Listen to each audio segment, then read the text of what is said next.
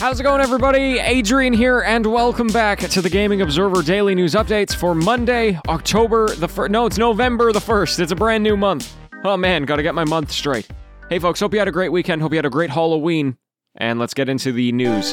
First of all, the latest entry in the Mario Party franchise has now released, Mario Party Superstars, and it's the game that everybody's been asking for. It's a throwback to the old Mario Party games.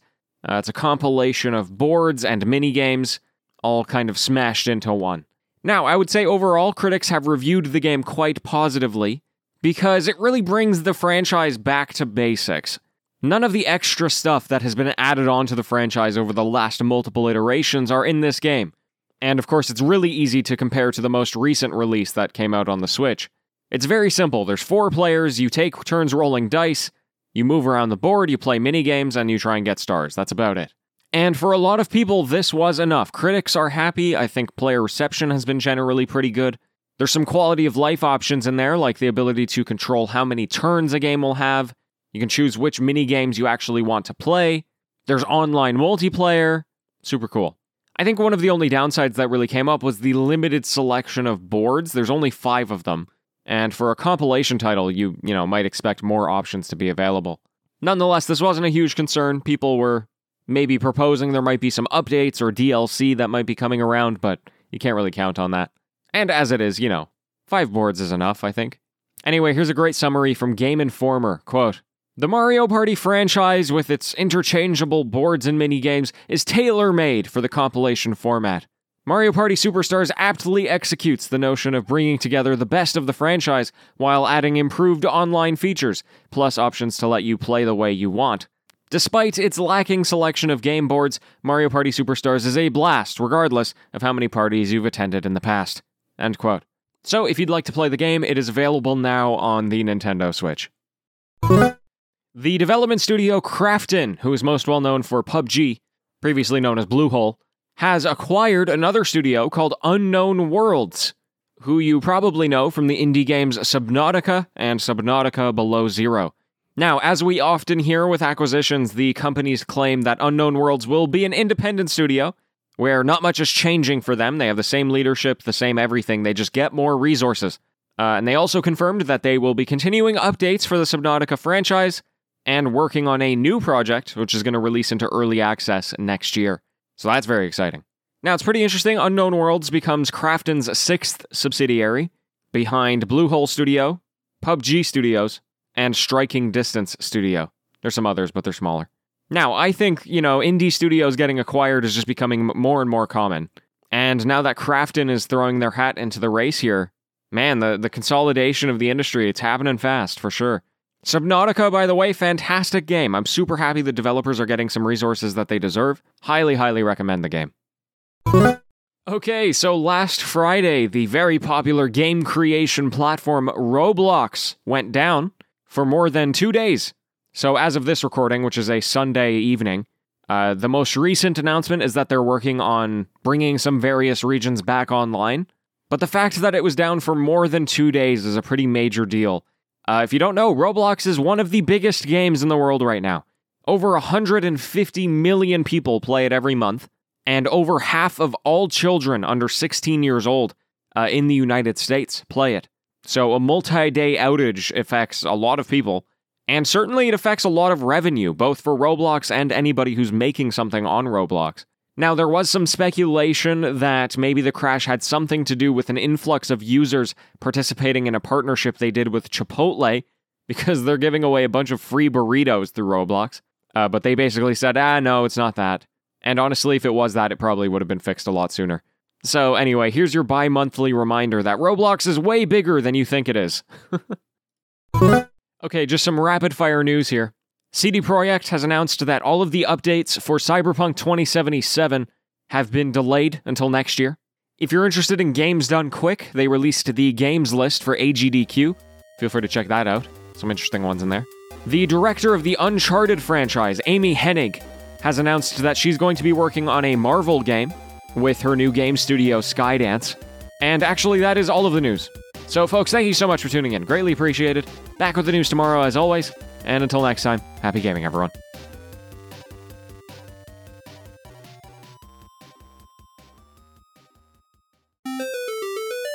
the TGO After Show. Hello and welcome.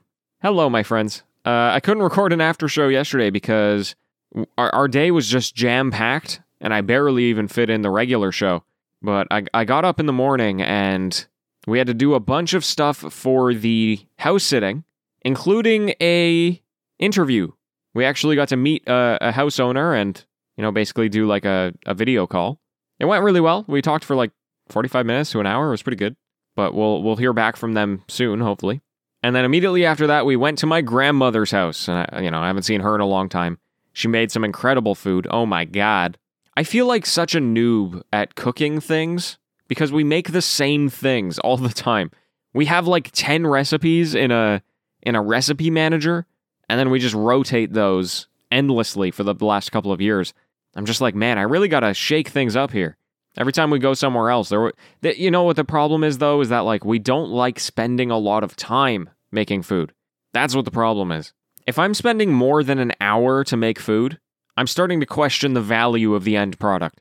And unless the food I'm making is about to blow my mind, you haven't captured me with the idea of cooking. So that's why we have the 10 recipes, because we know what they are, they know how long they take, we know the portions, and we're good to go. So I don't know. I do need to push myself to be a little better about it, that's for sure. Just to get something new in the system. And anyway, what else is going on? Not much with me. I haven't been able to play a lot of video games because, like I said, I've been pretty busy. Yesterday was jam-packed. Today was jam-packed. I had to write postcards all day. It's taking me way longer than I expected it to, which is fine. But, I've got a good stack of them next to me right now. I've got to do a lot more still. And then tonight, Shelby is throwing a Halloween party with a bunch of friends. I'm not going to be participating very much in this party. I'm going to pop up, eat some food, meet her friends, and then be like, okay, see ya. Because I just got so much to do, to be honest. But I'm hoping to sneak in some gaming at some point. As for today's news, I'm super happy to hear about Mario Party. They promised something, and they needed to fulfill that promise, because if it ended up sucking, then people would have been real sad. So the fact that it came out and people like it means that I'm probably going to buy it at some point if I am able to organize the party to make it happen. Because Mario Party is a classic. Freaking love that game. Also, Roblox, always astounded at how big the game is. But then, for my work, I work a lot with mobile games, and one of the mobile subgenres that is very popular for gaming is called hyper-casual. Hyper-casual are basically Steam asset flips, except on mobile. Very, very low budget, usually created within like a month, and they don't expect players to play it for very long. They expect players to move on to their next game very, very fast. Anyway, some of the rabbit holes that I end up falling into is going onto YouTube and looking for gameplay of these hyper-casual games. And then I come across the YouTubers for kids, right? I see a lot of it for the hyper-casual stuff. I see a lot of it for Roblox. And sometimes they can be very good. In fact, back in the day, I used to actually watch, not as a kid, as a fully grown adult, I would watch a YouTube channel called Stampy Longlegs. If you have a child, that likes Minecraft, I'm sure you've heard of it. He was a Minecraft YouTuber. I'm assuming he still is. I haven't Googled him in a long time. Stampy Longlegs. Or sorry, Stampy Longhead. Sorry. Stampy Longhead. Yeah, he's still doing Minecraft. Wow. And anyway, you watch his videos and it's just like pure joy. And as an adult, I enjoyed watching it. Like, he didn't talk down to the kids, who's obviously his main demographic. He has this consistent intro where he eats a cake and he chooses which dog he's going to take to go along on his journeys. And he adds somebody's name to a wall of, what does he call it? The wall of hearts? Heart wall? I don't know. It's a heart made out of Minecraft blocks, and then he puts a sign on the front with somebody's name.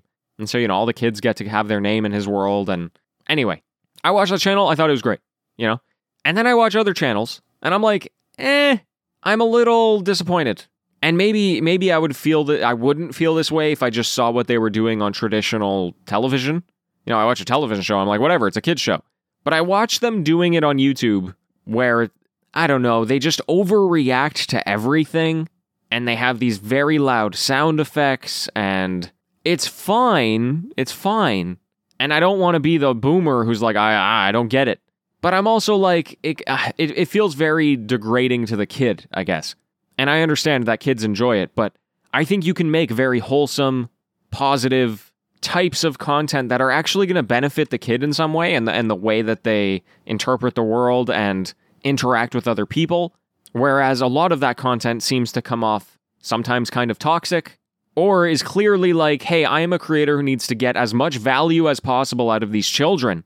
Give me my money, keep watching my videos, instead of, hey, you're a child and you're easily influenced and I'm going to make sure I do the right thing for you, right? So anyway, cynical Adrian is done. Let's move on. I'm out of here, folks. Thanks a lot. Back tomorrow. Farewell.